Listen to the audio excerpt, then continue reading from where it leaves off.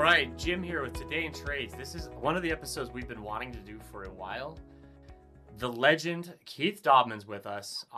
You're going to hear a lot from Keith. Those of you watching, he's in his showroom. He's looking good as ever, but most of you listen. So just sit back in your vans, in your truck, and just enjoy this ride. Quick background. Keith and I got to know each other a few months ago. Game recognizes game. I was watching what he was doing, how he was interacting with customers, running his shop, building their empire, their company, the care for their employees. And when you're impressed by someone, you reach out to someone. He has not only taught me a ton personally about my own communication, my own abilities to serve customers, employees, family, everybody in my life through solid craft of communication, presentation, and who we are as people. So we're going to address several topics today. This podcast is made live by BidClips, your new front-end software platform. You check it out. You can go to our links in the description. We're also here with my shower door, my architectural glass, D3, the Dobman family. Anyone in South Florida maybe tuning into this, do not buy from anybody else for any of your front-end interior glass needs. These guys are the best in the business. So Keith, good to have you. Glad you're here, man. Thanks for having me, Jim. This is an honor, actually. I really appreciate it. You have a ton of advice. You drop memes on LinkedIn. You're kind of a LinkedIn influencer. More importantly, people ask you to speak at other businesses, et cetera. But it all kind of comes back to your own story, how you got here. It comes back to the amazing company that you all are building. Let's talk about that a little bit. First of all, take me through Keith Dobman. How did you end up where you are now? I think it all started with me being given the gift of cancer. You know, at 12 years old, my parents we were in a very blue collar area of Western Massachusetts, they call it the armpit of Massachusetts. And they did what they had to do to get by and provide for my brother and I at an early age. And then when I was diagnosed with Hodgkin's non-lymphoma, it really put my folks up against the wall. And, it's easy for me to see now, but human beings actually perform their best when they're pushed outside their comfort zone. Now, I have 2 children. I hope I never have to go through what my parents did. But that being said, they didn't have the money to get me the treatment that I needed. And so they were forced to start a business. And so when I say this was a true, given the gift, it was a blessing in disguise. We went from being a blue collar family to my brother and I, right out of remission, growing up in a entrepreneurial family, like a true entrepreneurial American dream family. And I don't necessarily know that would have happened that way had I not got cancer, as wild as that seems. So that's kind of where it all started. And my brother and I grew up in this entrepreneurial environment, pestering our parents just like all the other kids probably did, while they had their house leveraged to, keep a roof over our head and feed us, and get me the treatment for, my medical condition. And it wasn't until probably about 10 years ago where that really, I had to go back and tell them I apologize for being an asshole all those years. And now that I have my own children and running the business, I don't know how you guys did it. True inspiration to me. But that's kind of how it all started. And now here we are with almost 150 employees and down in Southwest Florida. And as long as people keep showering, we're going to keep providing high level, heavy glass frameless shower enclosures. Wow. Keith, I've heard that story. I actually heard it from your father. And it was an interesting perspective. Bill is a legend. He's on the Shower Professionals group on Wednesdays. A little shout out. Join it if you want to learn business from the masters. Those men and women throw down. And he told me a little bit about that. And he said something interesting. It just shaped the dynamic of the family. And it turned Keith and gave him the passion and the drive that we all know of you today. Most people that hit adversity, whether it's cancer, et cetera, it can easily be crippling. It can easily have a kind of a give up effect. How did you push through that? I know you were 12, but those are formative. Those are like formative ages. And talk to me a little bit about that.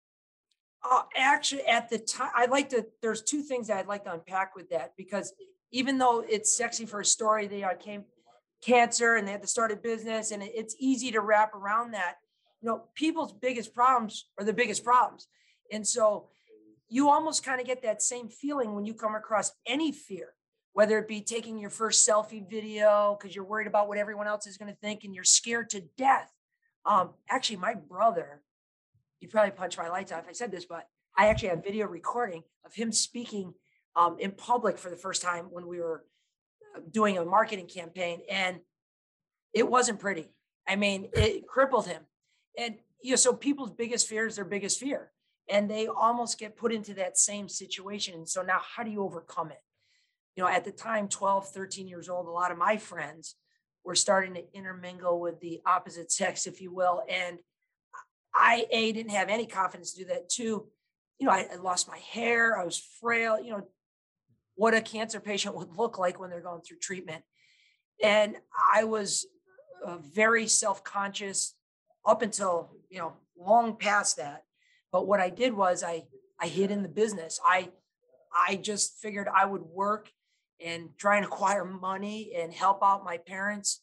And that's kind of where I hid for, a good section of my adolescence. Luckily, I had some really cool core friends that didn't kind of shun me or treat me as if I was a cancer patient.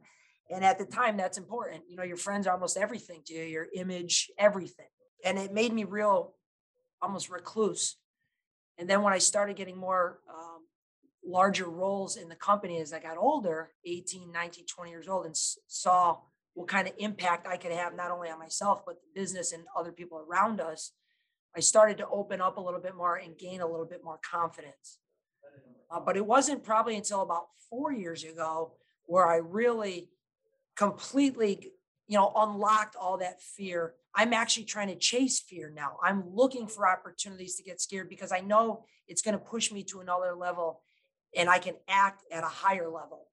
And so now I'm actually actively looking to be pushed versus just kind of going through the motions. I think if anybody's complacent, you're getting worse. And so to really optimize all the inner talents that are unlock them from us, you really have to be pushed outside your comfort zone. So I think one of the biggest lessons from all that was one of the greatest achievements our family has had has come during the most adverse times of our life. And that's happened almost 3 different times now with COVID, with the recession in 08, 09, when the market crashed, and again, in the very beginning when I was diagnosed. And so every single massive bad thing that we'd see on the face was always followed up right behind it by one of our biggest achievements in business. And I think there's a correlation there. We tend to act at a higher level when we're pushed outside our comfort zone. Wow. If you're driving in a van right now or in a truck and you're bitching about your business and you're not knowing why you're doing it or how you got into it or how you're going to get out, I really hope you just heard what Keith put down. How many of us truly think about it, everyone? How many of us truly lean into pain? How many of us truly lean into fear? My own life, the times I've collapsed are when I let fear take over. That's not how we're made. That's not how we're designed. We're designed to face it, to fight it. I want to applaud you for taking that approach. I also want to hear, I heard something really cool. You said you hid in your business. You went inward into your business. What a great way to handle tough situations, to focus on the things you can control, the things you can do, the taking the little things. That obviously, for those of you that don't know the Dobmans and know their company, Google it immediately, go to My Shower Door and watch how every little component of the interaction is meticulous. Those of you that have met Keith have sat in his seminars, have listened, mirroring, labeling, working with customers. So we're going to kind of unpack some of these things, but nothing we're going to say on this podcast, nothing Keith's going to share matters if you're sitting there in complacency. So wake up, focus in. If you're not liking what you're doing, sell your damn business. We'll maybe buy it. Just message us. Get out of it or lean into it. Maybe it's time you try that new technology. Maybe it's time you fire that toxic technician. Maybe it's time you start leading your staff. So that's going to segue into my first.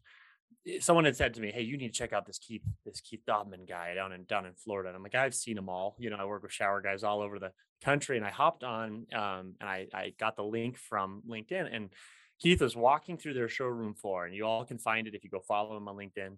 And he was walking around his floor, praising his employees and the work that they do. high-fiving them, talking about how he values them with such a level of confidence that says, I dare you come try to take my people. I dare you try to compete with me on an even flat playing field. And now knowing what you had overcome with cancer, what you overcome several times, not only you, but as a family, got to give credit to all of you.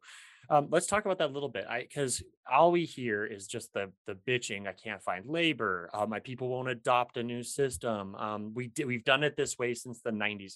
We've literally heard everything.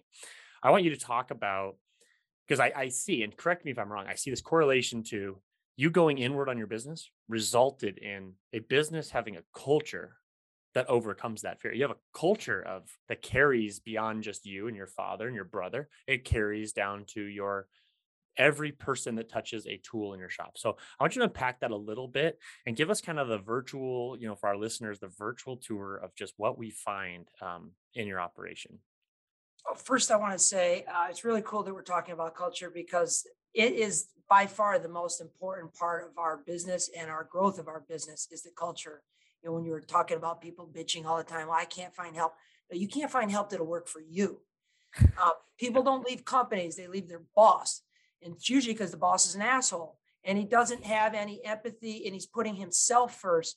And a true leader will actually say that I work for my employees because that's true. If I provide an environment that sparks creativity, sparks comfortableness, it sparks excitement, they're never going to want to go anywhere. And it's not about the money. The money is a byproduct of that, but people want to be happy, want to feel like they're appreciated. There's people in the beginning of time that helped build pyramids. It took generations. They did it for nothing because it was part of their religion. Like people are really willing to do more than just for what's themselves if they believe in it. And so as a leader, it's incumbent upon us to make sure that they wear that, we're not absentee owners, we're involved. We want to make this bigger. And every single person in our company matters, whether it's the custodial engineer, Wendy, or it's our top salesman, not including myself, of course. They're all equally as important because I could be doing a tour. And one of the most common things I hear about our tours is the cleanliness. Well, Wendy's not doing any posts on LinkedIn. She's not selling charters, but she's a vital role in me not getting questioned on price by them picking me over three other, competitors.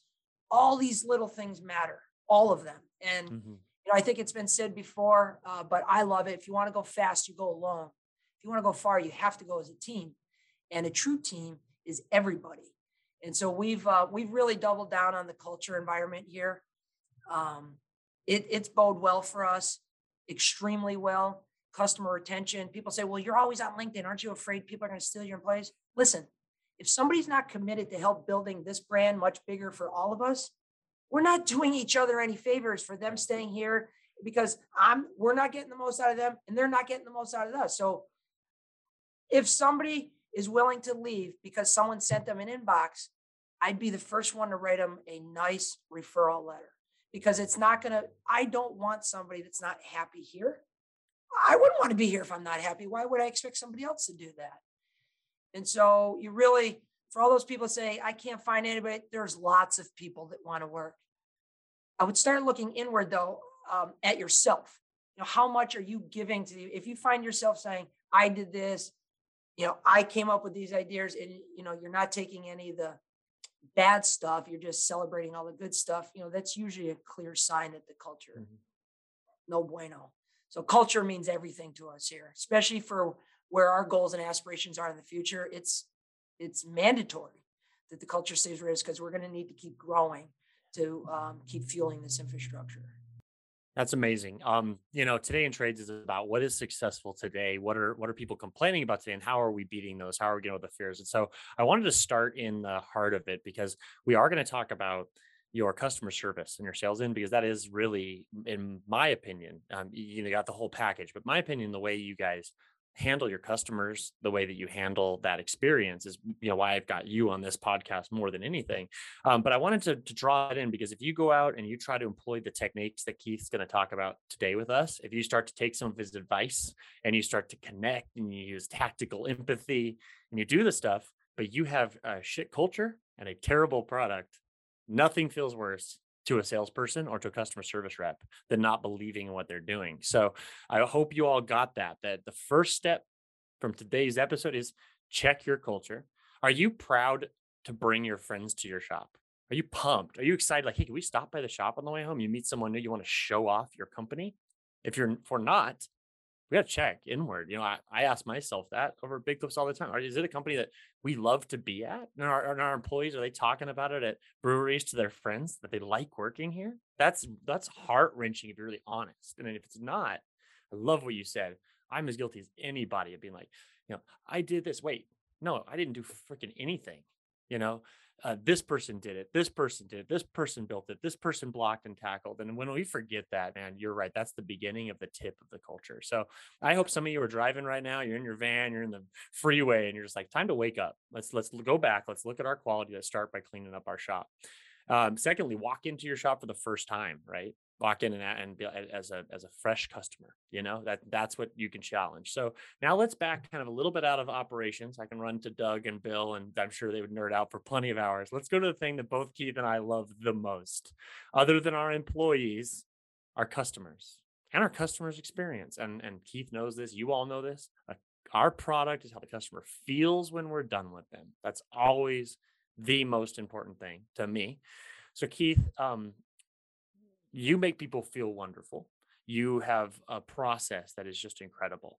I'd like to kind of start to unpack now the front of the train. We just hit we hit the caboose, we hit the main cars. Let's get to the locomotive, that sales team, that push, because a lot of our listeners right now are like, I don't need more sales. I'm too busy. I'm booked out till December. And as we all know, then you're not doing it right, because you need the right sales for the most profit and the right customers that are going to keep calling you back. That's what's going to get us through the next adversity. And when that hits, if you want to be with Keith and me pushing through it, let's talk about how we get there. So lay it on me. Take me through first phone call, text, inbound to handshake. What's your process? And then we'll break down your methodology. Yeah, let's start with an inbound, freshly walking in the showroom from a Perfect. LinkedIn post or a newspaper ad that we did. Perfect. And we encourage them to come in the showroom, because a lot of people, let's face it, don't know what's out there, because I've had people come in here that said, listen, I bought 4 houses in the last 15 years. They've already had shower doors. We've had curtains. Mm-hmm. I've never actually gone out and shopped until I had a water leak, and now it's a whole new remodel. And now I guess frameless shower doors are a thing. And, I think vision drives decision. So if they're never thinking about that, they're never going to make a decision to come in here. But now they were forced to have this vision, and now they start making decisions. So they walk into the showroom. And in the past, I would be guilty, because I'm so passionate and I never had any sales experience. I was guilty of just doing the value proposition. I would tell them why we were so badass of a company. We're Inc. 5000. We got our own factory. We got our own hinges, got our own installs. Like, what else do you need? I mean, this is a no-brainer. And you got me. And they're sitting there just like, I'm not even sure if I want a curtain or not yet. They're like, I don't even know if I know you yet. I don't even know if, exactly. It's amazing how we just get right into our own narrative. And real quick, I want to pause. If you didn't hear what he said, vision drives decision. And then we'll unpack that a little bit later, but I want you to hang on that, everybody. And then secondly, and then getting their hands on it shows value. Connecting shows value. And whether you're connecting a beautiful showroom or you're connecting digitally or over FaceTime, if you're not getting a vision, you're not getting a connection immediately, and we're going to talk about that next, you're missing. So let's continue. But I hope you heard that the vision connects. Vision creates decision. Yep. Right. Okay. So the second they walk in the showroom, I'm going to approach them. Obviously, I'm going to be smiling. Smiling is a massive, massive neurological hack for everybody.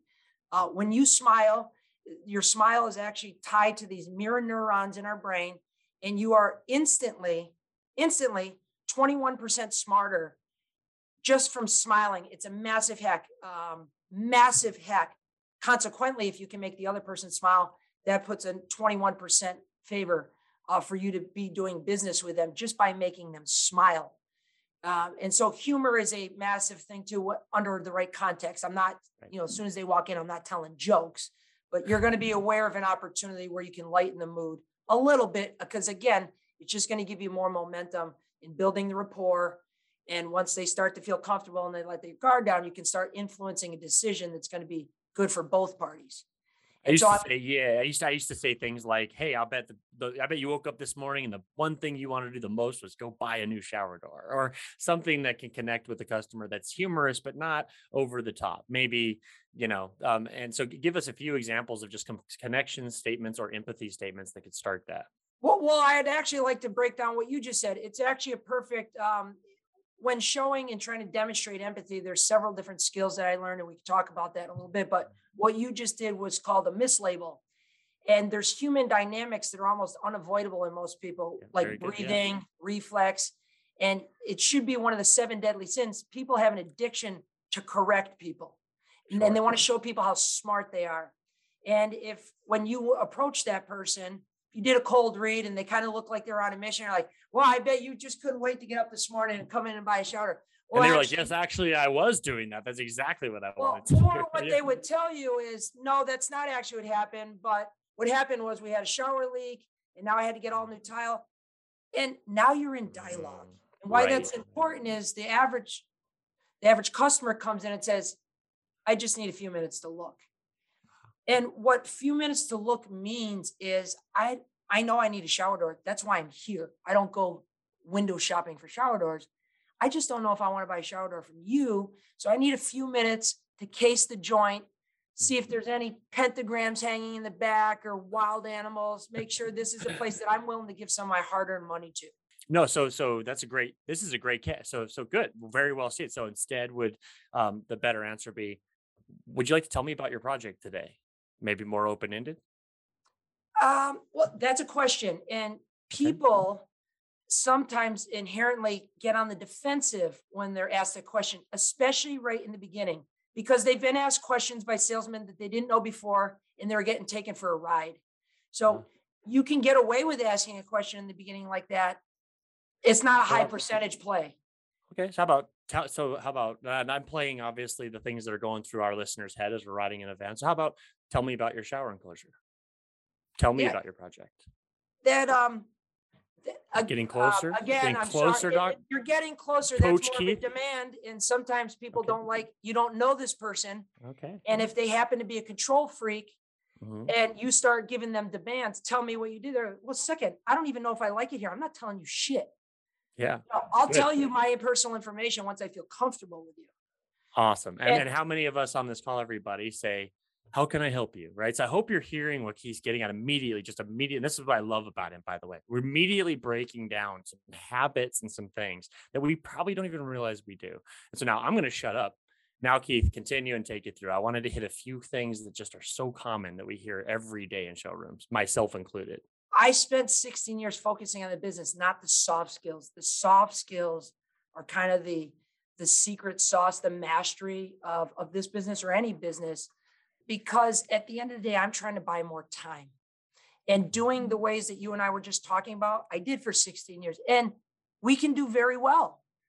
But it's only a fraction of what we could actually do if we were able to, know there's so much more information neurologically about humans that we can extrapolate information from and start using to our advantage. The problem is, like we talked earlier, is the fear. Some people start getting we society as a whole almost has us talking a certain way. We're all used to saying they come in, hey, what brings you in here? That's just you have good intentions in saying that. The problem is you don't know where the other person is coming from. You don't know what happened to them earlier in the day, or they just went through the worst remodel of their life. Their contractor was a jerk and he just didn't care about them. And so now you're in that bucket. And they come in and you do a half-ass cold read and they're kind of pissed off. And you're like, how's your day going? And internally, what they're saying is, what are you, an idiot? I'm pissed. Can't you see that I'm pissed? I just got this asshole contractor. He took me for a ride. Now I got to spend more money on a shower door. Whereas I would say, if they came in, I did a cold read, and they looked agitated, I'd be like, tough day. Now, I didn't ask a question. I just made a statement. But with the deference, tough day, they're not going to feel attacked. They're not going to feel like I'm taking them anywhere. And they're going to tell me right after that, as long as I keep my mouth shut, yeah, this contractor's taking us for a ride. And, you know, And the other glass guy never showed up on time, and our in-laws are coming down, and the high rise closes because there's a noise moratorium because it's season now. And I'll say, seems like you want to work with someone you can trust. Now, I haven't done any value propositions. I haven't talked anything about our accolades. I haven't asked him what he's looking for. I address the emotional component because that's the quickest way to build strong rapport and start making them feel comfortable to let their guard down. Because I know that most people, Jim, I'm sure you've done this, I've done this, are in the parking lot, husband and wife, and said, listen, we know what we need. We're willing to budget $2,000 for this. If we go in there and they have what they want and we like the person, he's respectable to us in our price, are we going to go ahead with this? And they both go, yeah. Now, I know the ball is in my court to lose. 80% of the time, that person's already made up their mind to spend money before they come in here. 20% of the time, they're just coming for a competing bid or validating information for another bid. And so using this empathetic approach with these labels and mirrors will tease out what their intentions are real quick. Because if they're lying, if they're coming in here just for competing bid and I say, hey, seems like you did a lot of homework. They're like, no, that's why I'm here. Sell me. You're a salesman. Can't you sell me? They don't have any intentions of doing business right now. They're looking for other information. Now, I'm not going to just throw them out the showroom. I'm going to do a quick little tour around, give them some information, and let them know they can reach out to me if they need anything. And they're going to be on their way. Yeah, and it's okay. So I'm hearing, wait, are you suggesting maybe we don't bend over and handle every single customer no matter how they treat us? Are you saying qualify customers maybe to help save some experience down the road? Yeah, time. I'm trying to buy time. See all this gray hair? See all this gray hair? It's coming in fast. Good. And most of our listeners, right? We're a lot of our listeners are we're running shops. We're in this space. So I hope we're all taking this into play. Now let's talk about that customer that comes right in the door. Let's talk about the third version of the customer. Hey, Keith, I need a door and panel and a brush nickel. And it's like this. And they go right to the point. So you don't really get much of a cold read. You can feel them. How do you then create that empathy with that customer who kind of seemingly knows what they want? They're not out to compete, but they didn't give you that kind of cold read. How do you handle that customer, the more direct customer? Jim, just because you said everybody's driving or could be listening to this, let's just make sure what everybody knows the difference between empathy and sympathy. Because there's a massive difference. I think a lot of people, even myself, I thought it was one and the same, oh God, you got hurt. Let me hug you. I love you. I can't believe this happened to you. That's sympathy. Empathy is demonstrating what the other person's seeing through their eyes, not through my eyes. And so you can have empathy with a terrorist. You can have empathy with a bank robber. You can have empathy with an asshole customer. As long as that person knows that I'm articulating to them how they see the world through their eyes. Very good.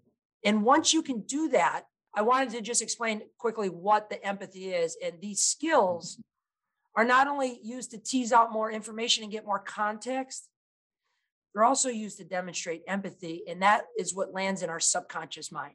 Our subconscious mind is going to be feeling that empathy, not our conscious mind. Keith is just absolutely nailing how even the best in the business, we have to employ these techniques because empathy is feeling. Empathy is connecting with not only the way they see it, but also the way they feel about it too. And, and I met Keith a few months ago. He went over some of the stuff. I was like, man, where the hell did you learn this stuff? This is incredible. I mean, obviously, I'm married to an ICU nurse. Like empathy is something we learn. I still didn't realize how little we know about it.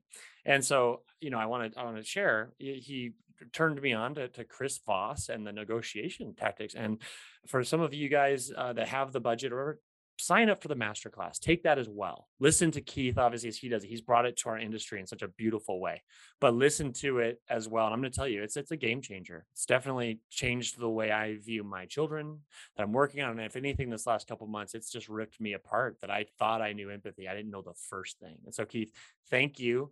I wanted to throw some things in there because that was what I first did to you. And that's what we feel like. And so everybody, I hope you're just pulled over now in your van and you're writing down all of this stuff, because this is a game changer to the correct sales and customer experience. So this isn't about making money. It's not about closing every job. If you hear Keith the way I hear him, he's setting a tone that says this company cares about me, cares about my experience.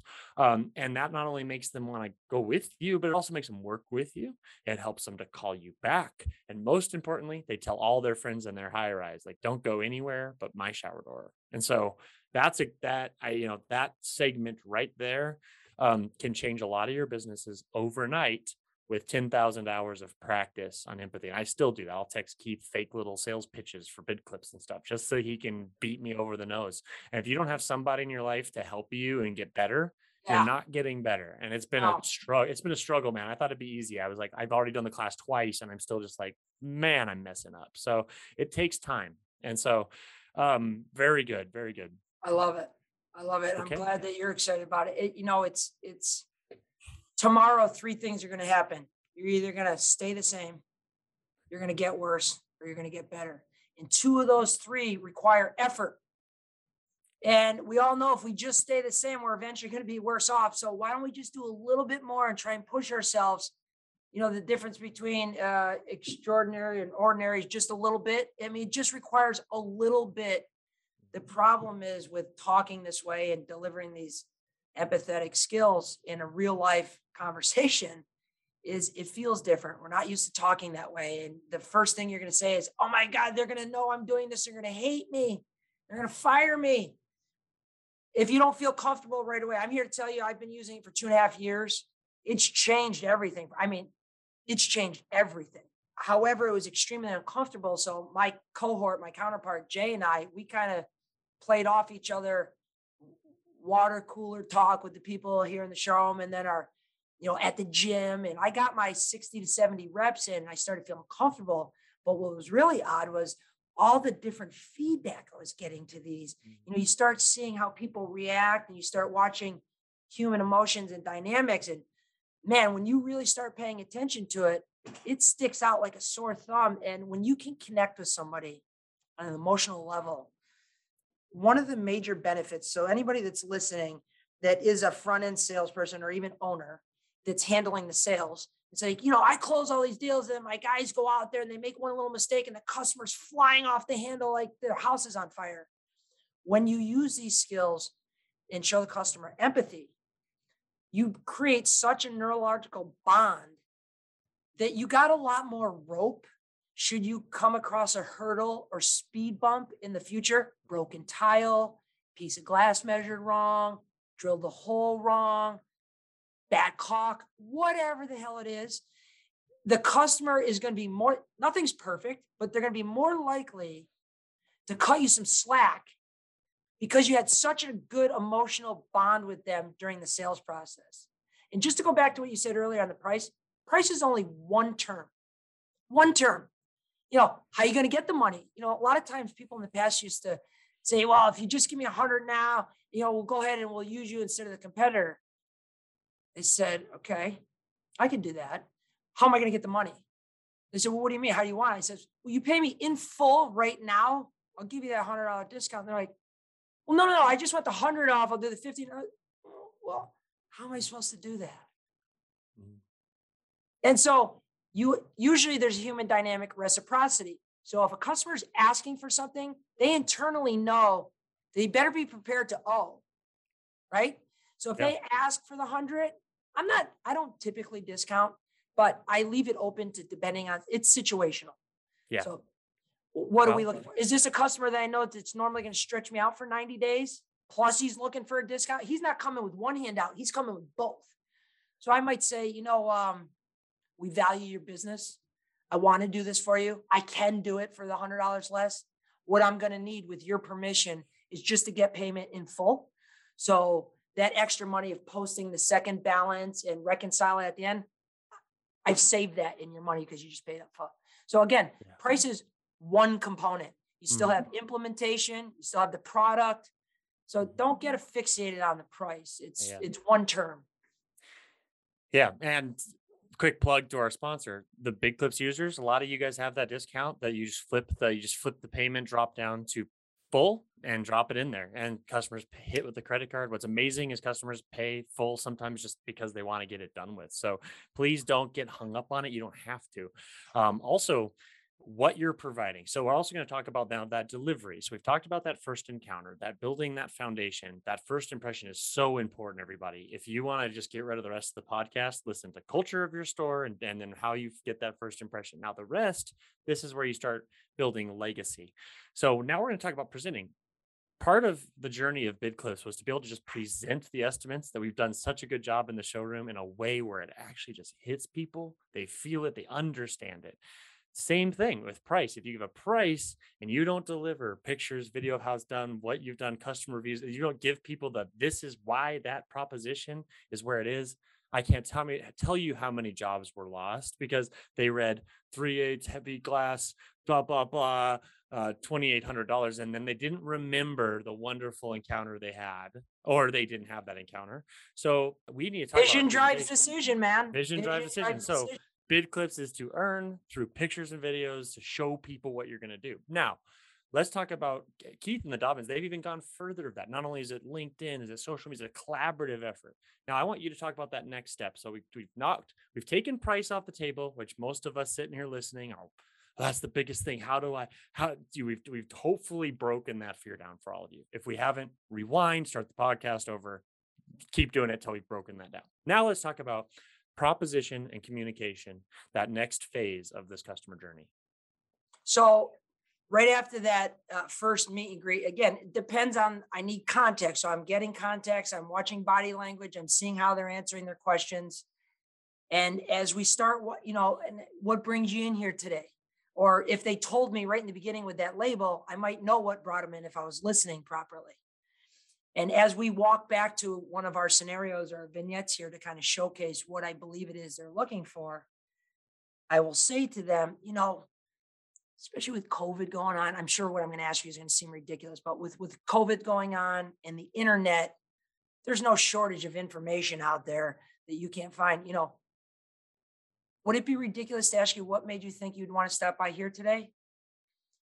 Now, if you can deliver that, would it be ridiculous to ask you, again, I'm not asking the question, I'm saying, would it be ridiculous to ask you what brought you in here today? And if you say with a downward inflection, it's going to trigger that human dynamic of this kind of unbridled, direct, conscious answer. Like, well, you did work for our neighbor. And if Joe is an asshole, and if you made him happy, that's where we're buying from. And the best part about that question, if those of you didn't hear it, the best part of that question was my response gets to be no. Are you going for the no? So, man, Keith opened that up to me. I for so many years, I just trying to get the yes, let them say yes. They like to say yes. People like to say no way more. And they feel comfortable with it. Yes. That's been a game changer for me. So when he said that, he said, is it ridiculous to ask? Is it out of line for me to ask you to step in to do a Big Clips tour? Is it, am I off base on this quote for this value proposition? No, you're not off base. You're almost there. It just starts this no mentality. And that's a huge, huge, huge, huge part of it. So great context. I love that. While you're at the vignette, while you're showing them the imagery, if you don't have a showroom, while you're holding that door, what a great way to bring it home to them in a safe way where now they're a partner with you. And something we teach, right, in our shower team is you start across the table, right?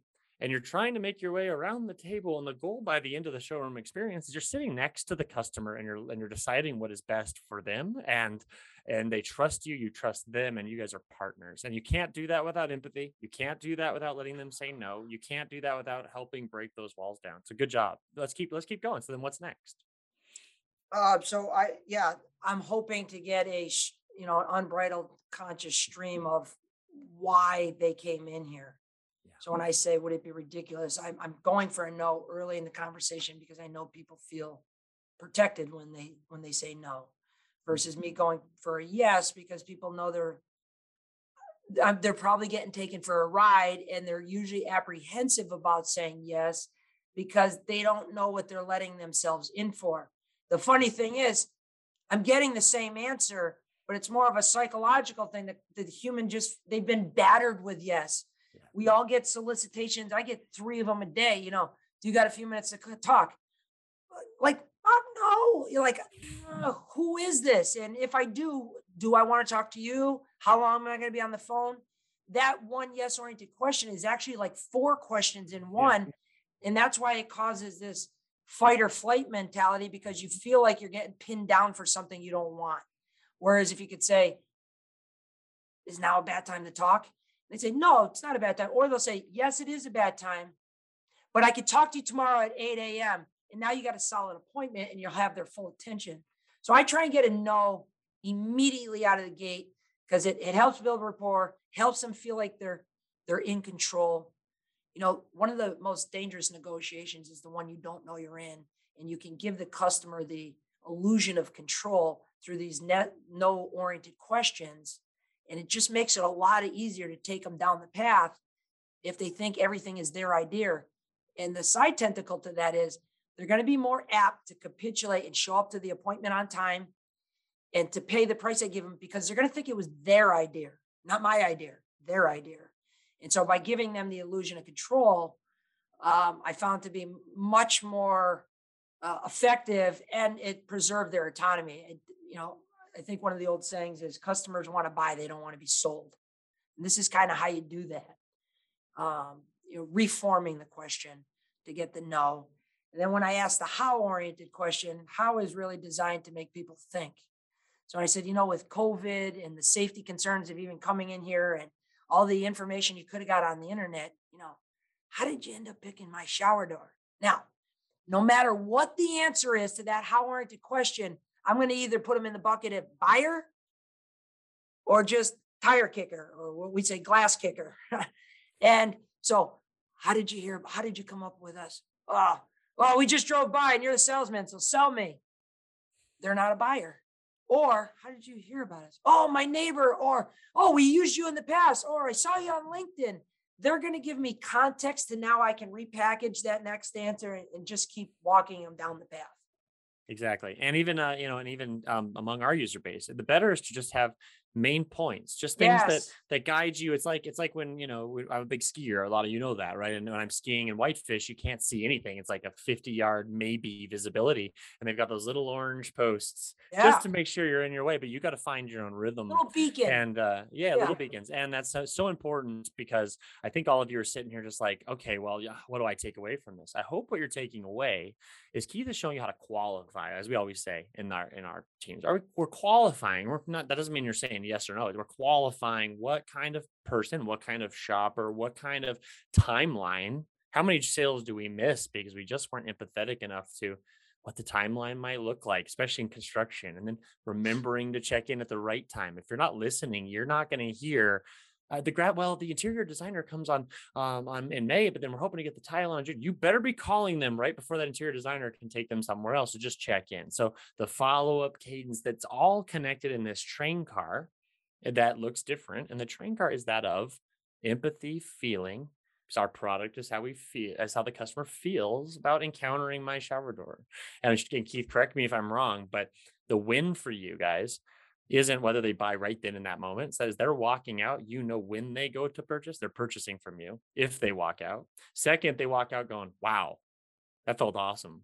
And now, good luck, competitor, because they might go shop around. Maybe the spouse is just adamant, right? So good. So now one out of three are going to shop. It's the analytical person. Right. The bean counters, the typically government employees. These are people that need a lot of intel and data before they can make an informed decision, which that's my father. He likes to get 3 bids on everything. I go with my gut. I want to make decisions fast. And so if somebody's using emotional intelligence with me and empathy, when I'm buying, we've all done this. I'm buying a TV and it's probably $300 more than I can get at Costco or online, but I'm sitting there going, I don't know what it is, but I like this person. I'm buying here. So again, if you've ever said that, then you just admitted price is not most important. Yeah, it's not. Even the analytic, I read a book a few years ago. At the end of the day, even the most highly analytical person will make that final decision on feeling. And I don't mean to Feeling, overplay feeling, yes. but that last decision will be made on Yeah. feeling. And if that's the one thing that pushes your $19,400 estimate over the 18,900 because of that one connection, that's a good upsell. And man, because you connected. And even the most analytical person is not going to care just about price. So forget about that, because I can see a No. lot of you. I can see a lot of you through Spotify right now being like, no, I just can't. This is all good stuff, but my market's just cheap. Stop it. And what's the difference between someone in Montana and someone in Naples, Florida? Nothing. In fact, they probably moved here from Naples. In fact, so half of us moved down there. Yeah. Nothing is different. Your fights between your ears. You're not competing with other glass companies. You're competing with Chris Voss. You're competing with how people demand to be handled. And now taking all of this into the digital medium. Yeah, it was great. We just did the greatest example of a showroom. And some of you have lots of showrooms. Some of you are remodelers and contractors listening to this show, for people that are in people's homes. And now you're trying to pitch the vision to make the decision using tools, whether it's big clips or great pamphlets or online. I'm not here to pitch product, just you're trying to show vision. I hope you're taking away that the same technique applies. So, a phone call. Are you answering the phone call starting with the same approach? Are you connecting with empathy right away? So let's talk about that a little bit. I'm sure you guys get some calls that come in, right? They're not in the showroom. They saw you on LinkedIn. How do you handle a phone call? Yeah. The really the same exact way. The difference is body language is gone. Right. Okay. So tonality, I didn't speak as much when we were in the showroom, but it's tone is massive. Your voice is an art, and we can trigger mirror neurons in people's brain. I can affect the way you're feeling by the time I'm done saying this sentence. And I can set you off by saying, I just need a price when I answer Exactly. when that's a customer.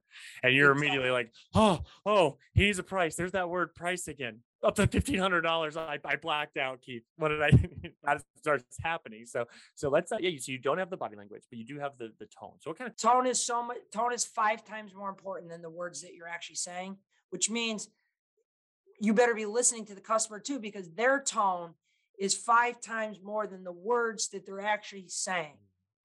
And so, and people can hear you smile over the phone. Like if you close your eyes, Jim, you can tell I'm smiling at you, and you can tell I like you. Like that's going to affect your mood. And and if you've been calling shower door companies after shower door companies, not hearing what you want, but not only did you just call somebody that you hear what you want, they were excited to hear what you wanted. You can trigger that by always having that smile on your face, even when you're on the phone. It's very important. People can hear a smile. So when I start off right out of the gate, I'm not, even though I come across boisterous and kind of a hype man, I really dial it down when I'm on the phone, because a lot of times that over aggressive, overexcited person that a lot of people see me on LinkedIn can cause anxiety on the other side if they don't know me, or maybe they think it's kind of brash or over the top. Maybe they just don't like it. So the tone, the most collaborative tone is just kind of a monotone, soft, as Chris Voss would say, the late night FM DJ the voice. FM DJ voice? It's Absolutely. collaborative. It doesn't feel evasive. Human beings traditionally, all of our emotions run through this part of our brain called the amygdala, and 75% of it is rooted to be negative. This is what kept the caveman alive, made him cynical. Should I go into that cave over there because there could be a saber-toothed tiger that's going to eat me? And so 75% of it is rooted in negativity. And so if the customer doesn't feel you giving any negativity back, it almost turns into a collaboration. So if someone calls you and they're yelling and you say, don't yell, now you just have two people fighting. Whereas if somebody calls and they're yelling at me and say, where's the guy who's supposed to be here 5 minutes ago? This seems really important to you.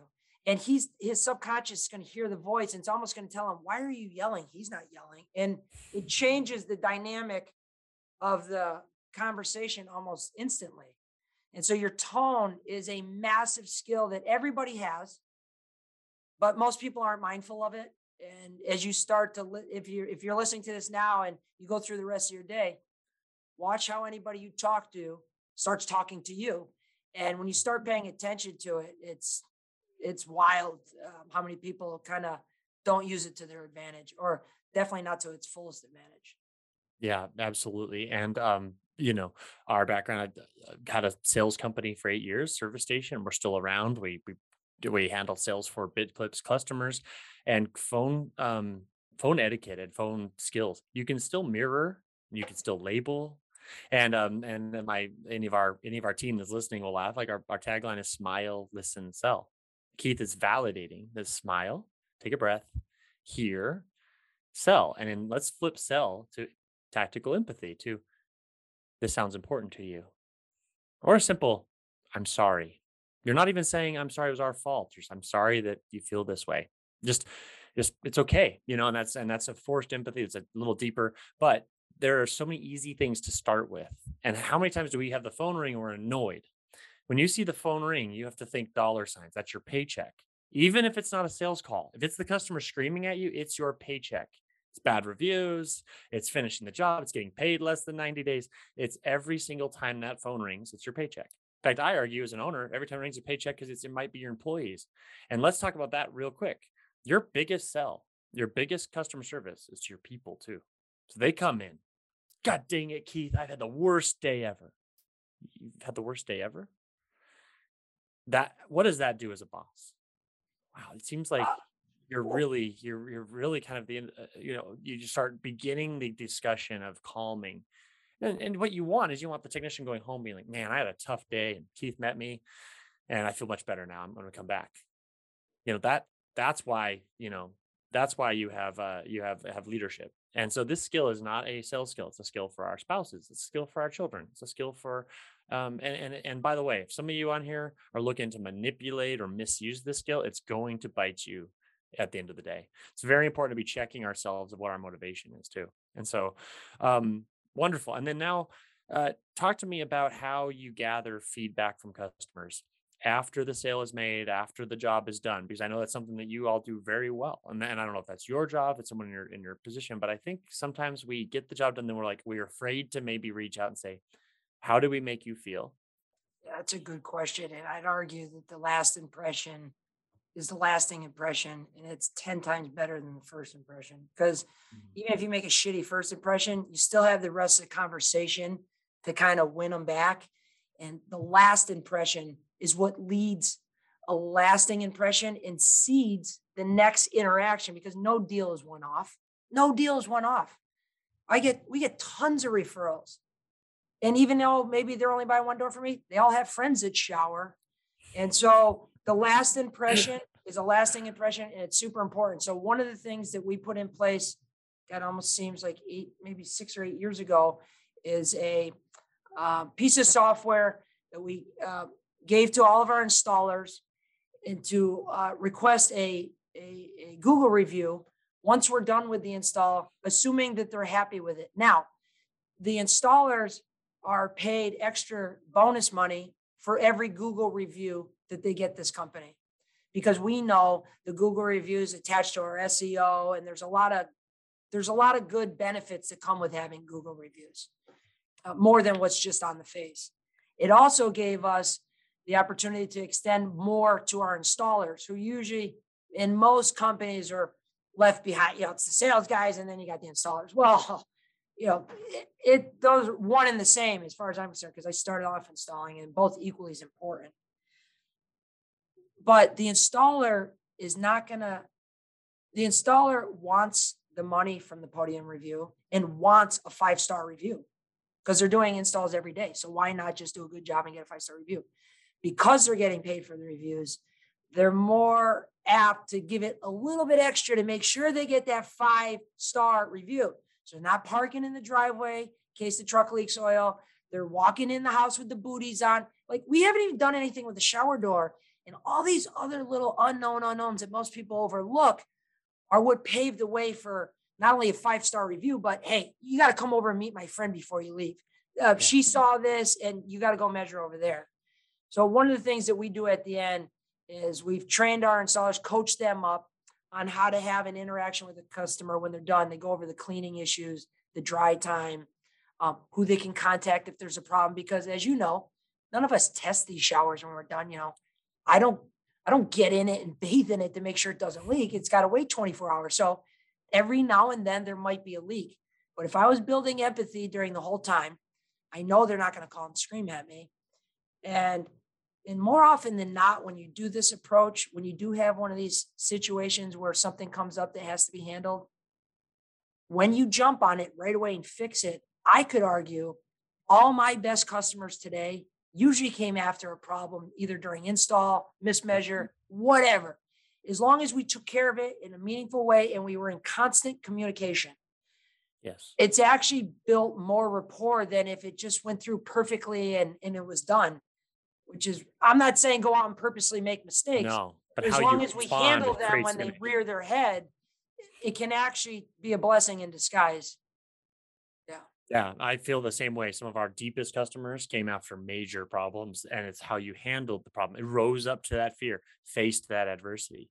And for some of you, obviously, on this end that are using different tools and technology tools, Big Clips, for example, the amount of review increases we see because when you hit complete in Big Clips, it just triggers that review in that little video. It says, hey, tell us how you did. You can also, for some of you, maybe are still building this culture, you can do your own selfie video, put it in there. Your customers will see a thank you from you. They'll review you.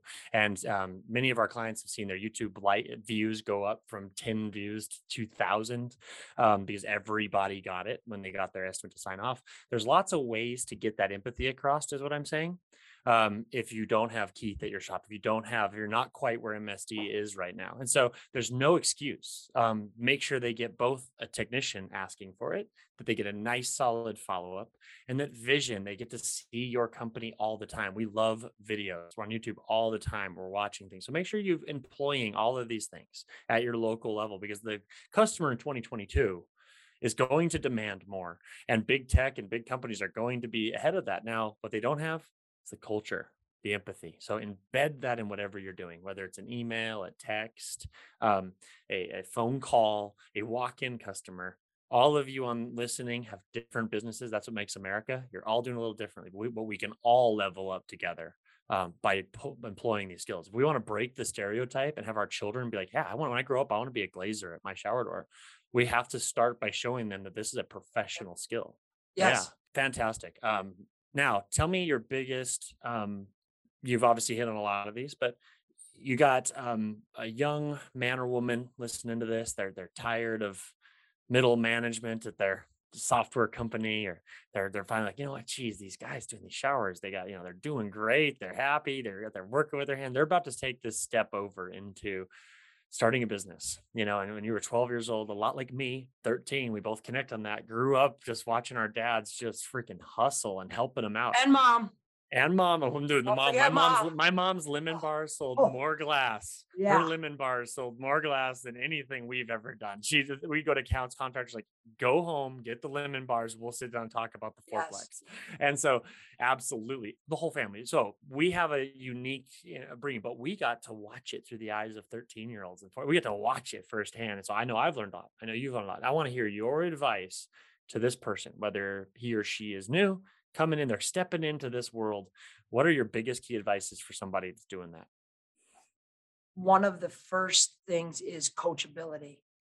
If you're not willing to put your pride aside, and I think a lot of times people ask for advice from leaders in the industry, and you've probably done this. People ask you for advice, and then they tee it up for you, and you give them advice, and they don't take the information. That actually does the exact opposite effect. It really starts putting a divide, because now you say to yourself, how much more time am I going to give this person? They're not listening to anything I'm deploying. Right. And so we got to watch how we teach, how we deliver that information. But I'd say you're starting out new, you want to be coachable, which means you got a high emphasis on learning. And anybody that goes into any interaction with like an open mind and curious, that's another hack. We talked about smiling. Another massive hack is being curious. Are you aware that you can't be mad and curious at the same time? And so if a person sees and you're being curious, if I'm going into a sale young and hungry and say, oh God, I got to close this deal, I want to hit my bonus. If I go into that deal with that in my being, my inner voice will speak my outer voice at some point, and their intuition is going to pick up on that. Mm-hmm. However, if I go in there with a curious, open mind, and being aware of what needs to happen there, their intuition is also going to see that, and they're not going to be as standoffish or have their back up as much because they're not going to feel you trying to force something down their throat. So coachability, which has a high emphasis on learning and keeping an open mind and always being curious, I think are a couple really good hacks if you're just starting off, no matter what the industry is. Because people in Naples have the same emotions, and people in Montana and Bogota and Bangkok, Thailand, they all have the same emotions. And so these transcend, doesn't matter gender, race, religion, doesn't matter. As long as you have emotions. And everybody's in negotiation. We're all in sales. We say we're not, I'm not in sales. Listen, everybody's in 3 to 5 negotiations a day. If you ask, I want or I need, I want a coffee. I want to go to the movies tonight. I want to go outside and play with my friends. These are negotiations. Mm-hmm. And so everything that we've talked about up to this point, your tone, demeanor, the way we pay attention to body language can affect these negotiations, either good or bad. And that's not just buying, it can also be selling. And so I'd say you want to be coachable and definitely be curious. Curious wins. Yeah. And my advice, have fun and go to a company where you can have fun. Not every, we don't do this. We don't do this because, we're all glass nerds, right? But I love having fun, and the people that know me know that I'm laughing on job sites with customers. We're enjoying ourselves. I say, no one's dying here. We're putting in beautiful glass, and it's fun, and it's going to look awesome, and it's going to be fun to figure it out. And you drilled the wrong tile. Okay, let's figure out how to fix it. Let's turn this into something that can be exciting. It's just all of that's really important. And so those of you hiring these potential new people that are flirting with great jobs and a great future in an industry who has the upside for anybody young and hungry, I hope you're taking the hint. If you've stumbled on this on accident looking for Today in video games and you happen to bump into Today in trades, get your butt into these trades. And some of you might be installers, hands-on. If you ever played with Legos, you would love it. Some of you want to drawing CRL, showers online, railing systems, building out bids and big clips, and you're more of a CAD person, like a video gamer. That's fantastic. Some of you were a great waiter or waitress, and COVID just kicked you in the teeth. Now it's time to say, well, I like to shower. Other people like to shower. Let's make it more fun for them. Let's make it more beautiful. So I hope you guys heard that. And we're going to keep these sessions going. We're going to keep this going. Keith and the Dobmans have a lot to offer every industry out there. Again, I cannot promote them enough. If you are anywhere in Middle to South Florida, get your butt down to one of their showrooms. Go online. They are what they say they are as people and as a company.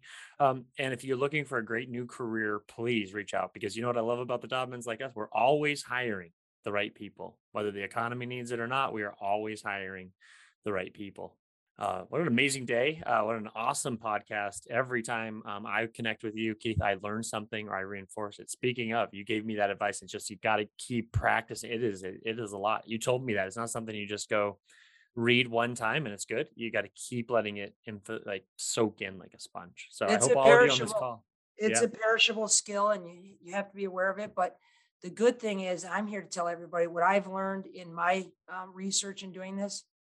Nobody's born to do this. We're all born with the same talents. Some of us just get our hours in quicker. A great example of someone I like to tell you is Tiger Woods.